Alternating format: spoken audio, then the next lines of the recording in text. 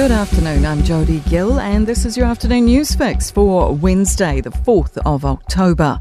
Interest rates are likely to stay put, but mortgage holders should keep the celebratory bubbles in the fridge for now.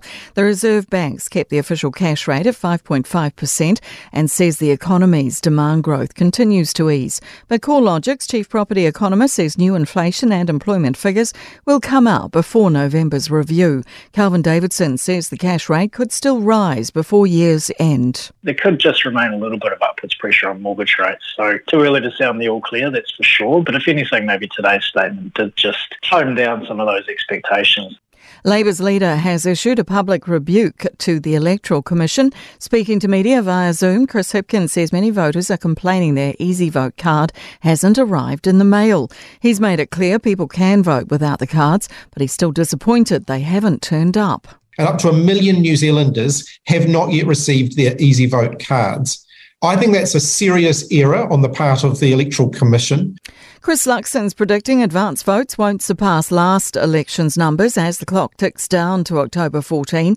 Early voting began on Monday at more than 400 stations around the country, including set-ups in shopping areas, transport hubs, community halls and marae.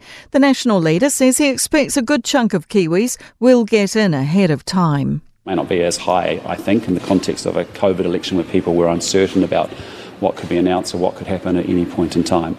But what is clear to me is people, there is a mood for change.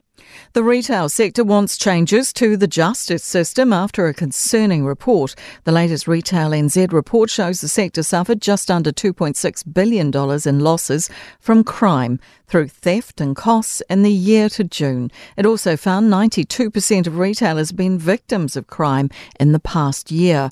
Retail NZ Chief Executive Carolyn Young, she says she would like more funding for police. She says victims wait too long to see criminals in court. People are waiting 18 months or 2 years. In the meantime, they commit another 4 or 5 or 6 offences before they're seen for the first offence.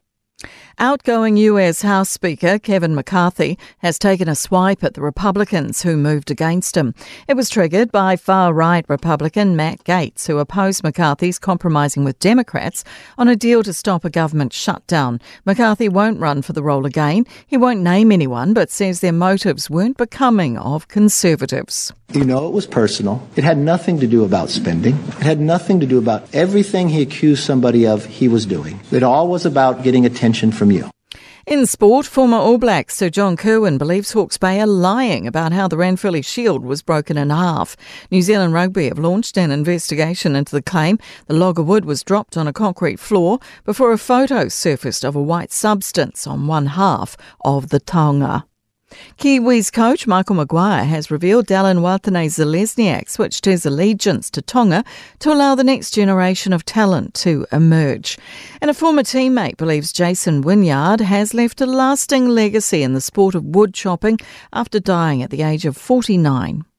I'm Jodie Gill and that's your latest news fix. We'll be back with the next update tomorrow morning from the Newstalk ZB newsroom.